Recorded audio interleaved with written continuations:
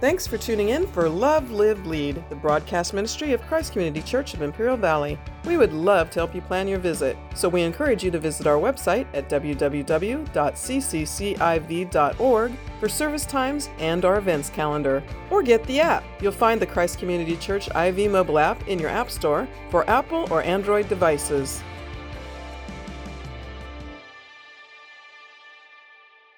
We're going through a sermon series, and it's titled The House of Prayer. And each Sunday this summer, we're going to look at different prayers in the Bible. And as we look at these prayers, the hope is that we, the congregation, those that are visiting, watching online, that we would catch just a little bit of these prayers and that our prayer life would become like those. When we read and study these prayers, our prayer is that you also and myself would develop a hunger and a thirst to pray like these prayers ourselves. Jim Cymbala, he wrote that prayer is most essential thing along with faith found in the Bible. But where there is prayer, there is real faith. Corrie ten Boom, she says, is prayer your steering wheel or your spare tire? As we face the struggles of everyday life, we must keep faith strong. And the way that we keep faith strong in our life is by fueling it by prayer. I've been asked to bring Hannah's prayer this morning, and we find Hannah, her prayer, in 1 Samuel. And I would say Hannah's prayers, as in plural, it's in the Old Testament, it's right after the book of Ruth, and historically it comes after Judges. Judges is a title given to a book named after a bunch of interesting collection of individuals that led Israel after Joshua died. And they raise up a king after that, and Samuel ends up being the last judge. At this time in history, the nation of Israel is in a time of national decline. Despite the promises that they made to God, that they would follow him and their covenant, that's in Joshua 24, 16 through 18. The people have turned from the Lord and begun to worship other gods. This is a time in history that's marked with social, political, and religious chaos. Sounds like we're talking about today. The last verse in Judges 21:25, it says, "In those days there was no king, and everyone did what was right in their own eyes." I don't know if you know it or not, but there's always been a king. We know his name is Jesus, but we don't recognize him much. So those days are just like today, or we're just like those days. I'm sure that people living in those days, 1000 BC, 1,000 years prior to coming of Christ, that they would think, what's going on? What is going on around here? Everything in the world is upside down. But I can hear people today say that. And you might even said that yourself. Some things never changed. I don't know if you know this or not, but the next political person in office isn't going to fix things. God is amazing. And in the middle of all this national dysfunction, the spotlight of Scripture is focused on 1 Samuel, on this family and their circumstances. A certain man. Now, God can do anything he wants, how he wants, and when he wants. But his normal method of ministry is to find a certain man or woman and work through them. Samuel's the last judge, and his story begins in the hill of Ephraim. It's at a place that they call Ramathaim, and it's near Shiloh. I'm going to read 1 Samuel 1. And there was a certain man of Ramathaim Zophar, and in the hill country of Ephraim, whose name was Elkanah, the son of Jeraham, the son of Ehud, the son of Tohu, the son of Zuph, an Ephraimite. He had 2 wives. The name of one of them was Hannah, and the name of the other was Peninnah. And Peninnah had children, but Hannah had no children. Now this man used to go up year by year from the city to worship and sacrifice to the Lord of hosts at Shiloh, where the 2 sons of Eli, Hophni and Phinehas, were priests of the Lord. On the day when Elkanah sacrificed, he would give portions to Peninnah, his wife, and to her sons and her daughters. But to Hannah, he gave a double portion because he loved her, though the Lord had closed her womb. And her rival used to provoke her grievously to irritate because the Lord had closed her womb. So it went on year after year. As soon as she went up to the house of the Lord, she used to provoke her. Therefore Hannah wept and would not eat. And Elkanah, her husband, said to her, Hannah, why do you weep? And why do you not eat? And why is your heart sad? Am I not more to you than 10 sons? After they had eaten and drunk in Shiloh, Hannah rose. And Eli, the priest, was sitting at the seat beside the doorpost of the temple of the Lord. She was deeply distressed and prayed to the Lord and wept bitterly. She vowed a vow and said, O Lord of hosts, if you indeed look on my afflictions, on your servant, and remember me, and not forget your servant, but will give your servant a son, then I will give him to the Lord all the days of his life, and no razor shall touch his head. As she continued praying before the Lord, Eli observed her mouth. Hannah was speaking in her heart. Only her lips moved, and her voice was not heard. Therefore, Eli took her for a drunken woman. And Eli said to her, How long will you go on being drunk? Put away your wine from you. But Hannah answered, No, my Lord, I am a woman troubled in spirit. I have not drunk neither wine nor strong drink, but I have been pouring out my soul before the Lord.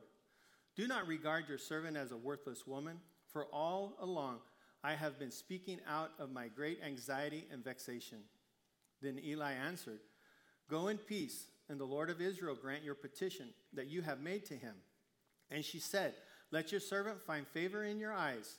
Then the woman went her way and ate, and her face was no longer sad.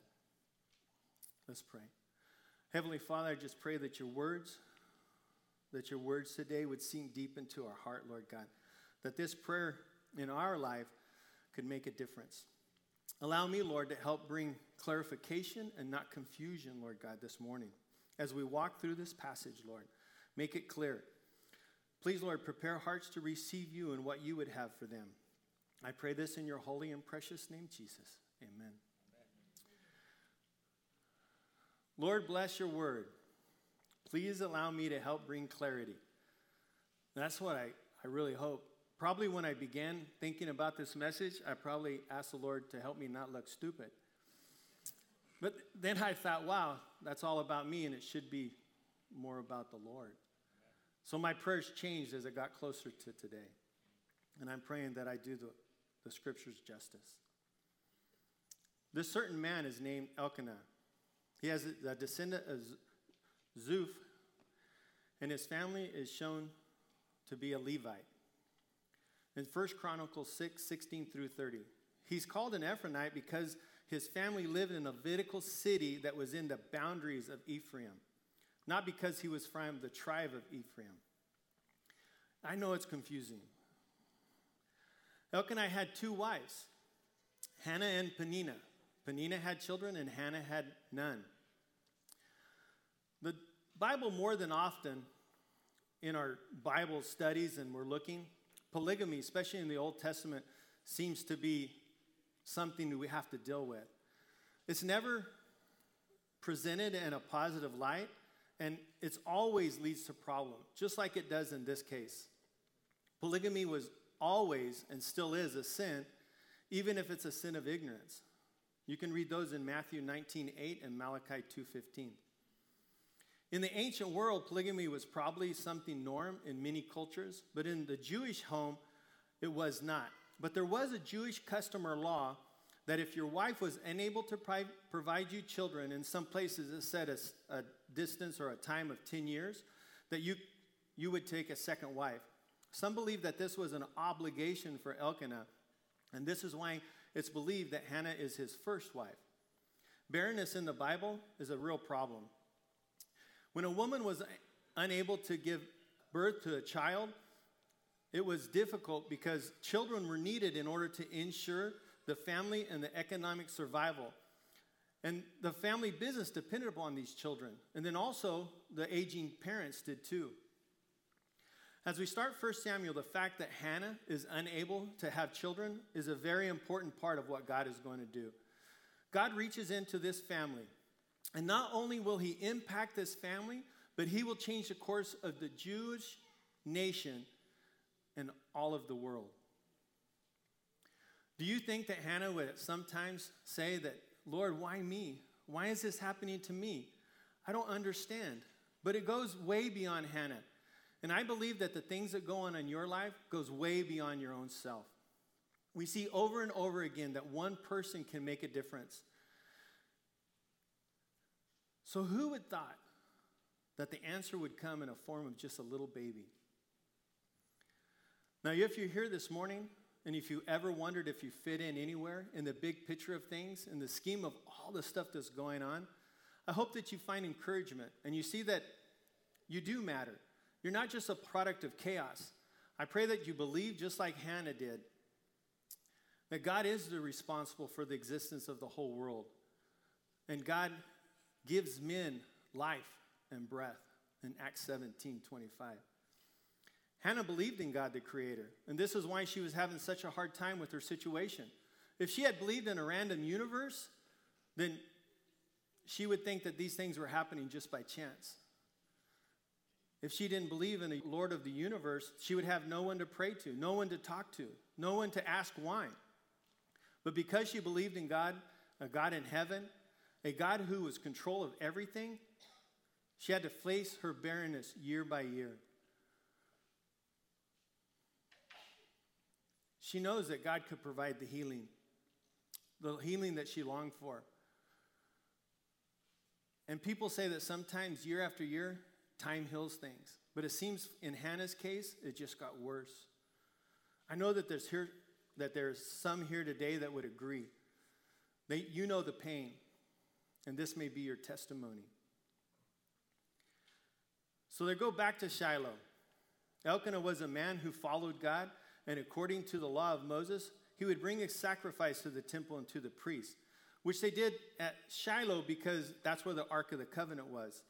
In Deuteronomy chapter 16, verse 16, it tells us of the 3 feasts that the men had to go to the temple to bring their sacrifices: unleavened bread, weeks, and booths. Each year they had to go up 3 times from what it said. So it doesn't mean that he just went up year by year. It went one time, but it did mean that he went up every year. Elkanah would go up to sacrifice to the Lord of hosts at Shiloh. Lord of hosts occurs 261 times in the Old Testament scriptures. God is first called the Lord of hosts here in Samuel 1:3. The Lord, capitalized, refers to Yahweh. And the word host is a translation of the Hebrew word Sabaoth, meaning army.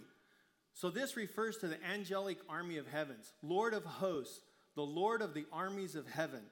The NIV translates this Lord Almighty, but maybe a better translation if we read it in the NLT. Each year, Elkanah would travel to Shiloh to worship and sacrifice to the Lord of heaven's armies at the tabernacle. The priests of the Lord at this time were the 2 sons of Eli, Hophni and Phinehas. Eli's 2 sons are probably mentioned here because they were known to be wicked priests. You can find that in 1 Samuel 2, 17 and 24.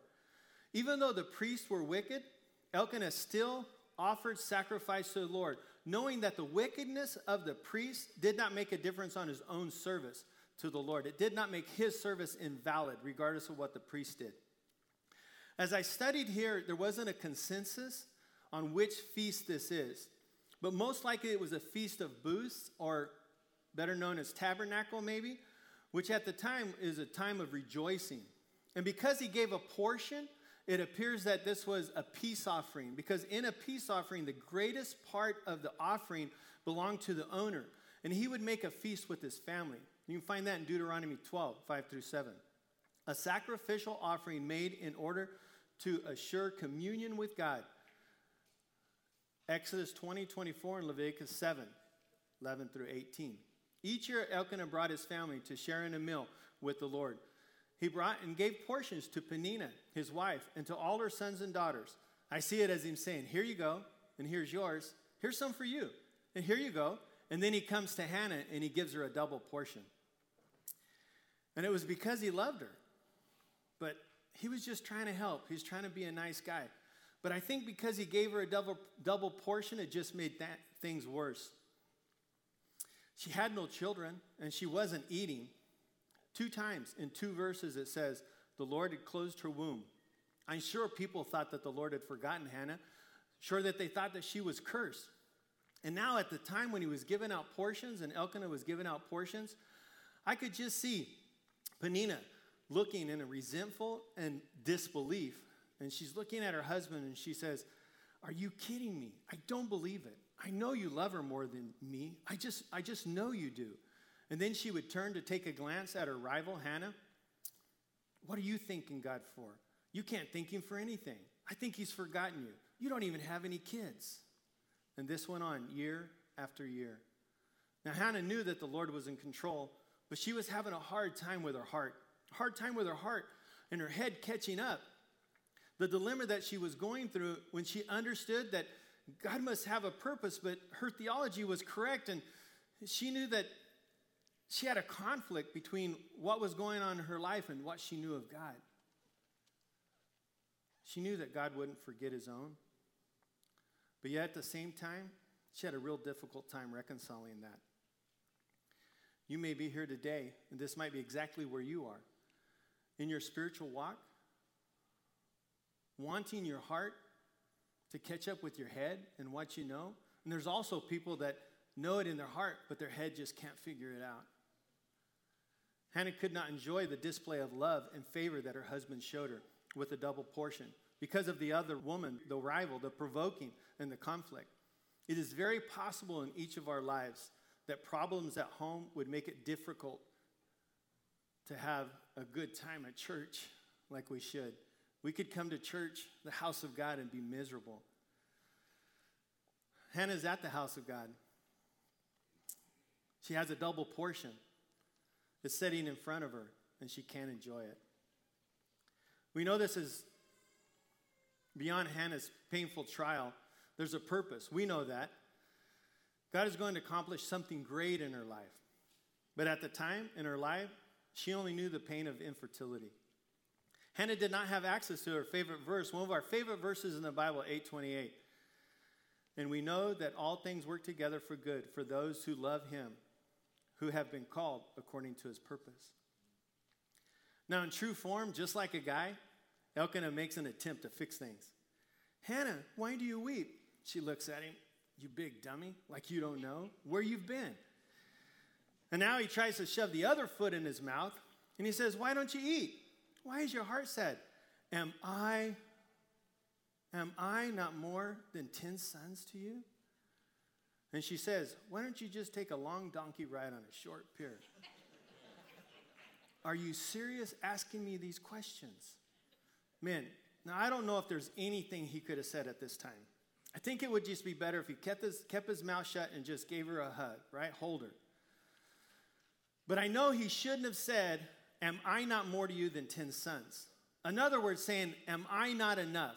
I should be sufficient. This is insensitive and the wrong response to her sorrow. This is more about him than it is about her. Most men, we don't really realize at first that we can't fulfill all our wife's needs, and we shouldn't. We can't fulfill her desire to be a woman if the Lord has closed her womb. Now, what he should have said to her is probably, Hannah, you are more to me than 10 sons. Guys, stick that away somewhere. You might need it. But if you're anything like me, I remember what I'm supposed to say right after I said what I shouldn't have said. But what is clear here is Hannah needs to remove herself from the questions and the provoking. Hannah finally reaches a breaking point and decides to go and plead to the God for a son. She heads to the house of the Lord. She prays in such a way that no words are spoken out loud. Only her lips are moving, and she weeps bitterly. She's at her wits' end, and she turns to the Lord, that only he could help her. Only the Lord could provide what she needed. Only he could rescue her from her situation. Only God could open her womb. Year after year, she was unable to conceive, and year after year, Peninnah has provoked her. Although she wept bitterly, we don't see anywhere where she's seeking vengeance. And she also doesn't seem to have any resentment towards the Lord. That would be a normal response, and I could understand if she was just a little bit on edge. She was in great anguish, yet she did the right thing. She took all of her feelings and she prayed honestly to God. In Psalm 6, David seems to echo these same feelings. He cries out, "How long, O Lord, how long? I am wore out of all my groaning. All night long I flood my bed with tears, and I drench my couch with weeping." Hannah prays to the Lord, and as she prays a vow to the Lord of hosts, the Lord of heaven's armies. She felt attacked by her rival, and she went and called upon her protector. She promises her son to work for the Lord for his whole life. No razor should touch his head. This is like, if not a Nazirite vow, which normally has a time frame. You remember, like Paul in Acts 18? Hannah says, all the days of his life, he will be yours, Lord, forever. If she prayed this prayer only thinking of herself, she wouldn't have made such an extreme vow. And we might only have a summary of her prayer because in verse 12 it says, and she continued praying. Her mouth did not move. Her mouth moved, but no words. Her voice was not heard. One reason it's good for us to pray out loud is that if we hear what we're praying about, it helps us in focusing our thoughts. But a prevailing prayer or prayers with power and influence does not have to be heard by others. Praying with power can be silent and in your heart. A powerful prayer can be just in your heart. C.S. Lewis says that the prayer exclusively with the mind is a golden moment, but the moments don't happen that often due to the lack of mental and spiritual strength. God's ways are not our ways. His thoughts are way beyond our understanding. David describes our helplessness as ignorance, kind of like sheep, unable to fully understand. That's why we need a shepherd. We should be depending upon our shepherd. Hannah brings tears and sighs, her longings, which are all an expression of her sad heart. She brings them into the presence of the Lord. Psalms 5, 1-2. Give ear to my words, O Lord. Consider my groaning. Give attention to the sound of my cries, my King and my God. For it's to you I pray. 8:26 in Romans. Likewise, the Spirit helps us in weakness, for we do not know what to pray, for what we ought to pray. But the Spirit himself intercedes for us with groaning too deep for words. Now, Elkanah was watching, and we are sure that the priest is going to be able to help. He makes an assessment. Eli is the father of 2 worthless sons, and he concludes that this is a worthless woman. What an embarrassing assessment of his spiritual insight. He concludes that she's drunk, just like the crowd on the day of Pentecost in Act 2. It's too bad when your pastor lets you down. You pour out your heart, and he just doesn't get it.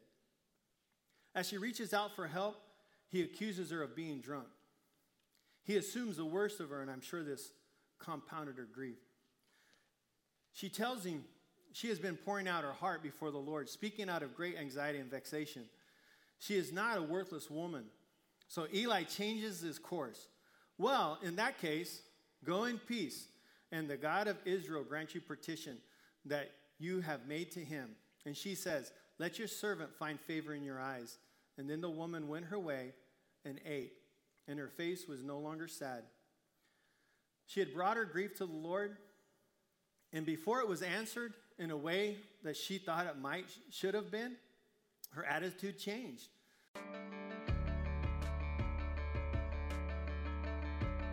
Thanks for tuning in for Love, Live, Lead, the broadcast ministry of Christ Community Church of Imperial Valley. Christ Community Church has campuses in El Centro, Calexico, and Brawley, with services in English and in Spanish. Your kids are going to love our kids' church. Plus, we have a lively youth ministry and young adults group. You're welcome to call the church office at 760-337-9400 with your questions, or leave us a message on the Christ Community Church IV mobile app, the ccciv.org website, or direct message us on social media.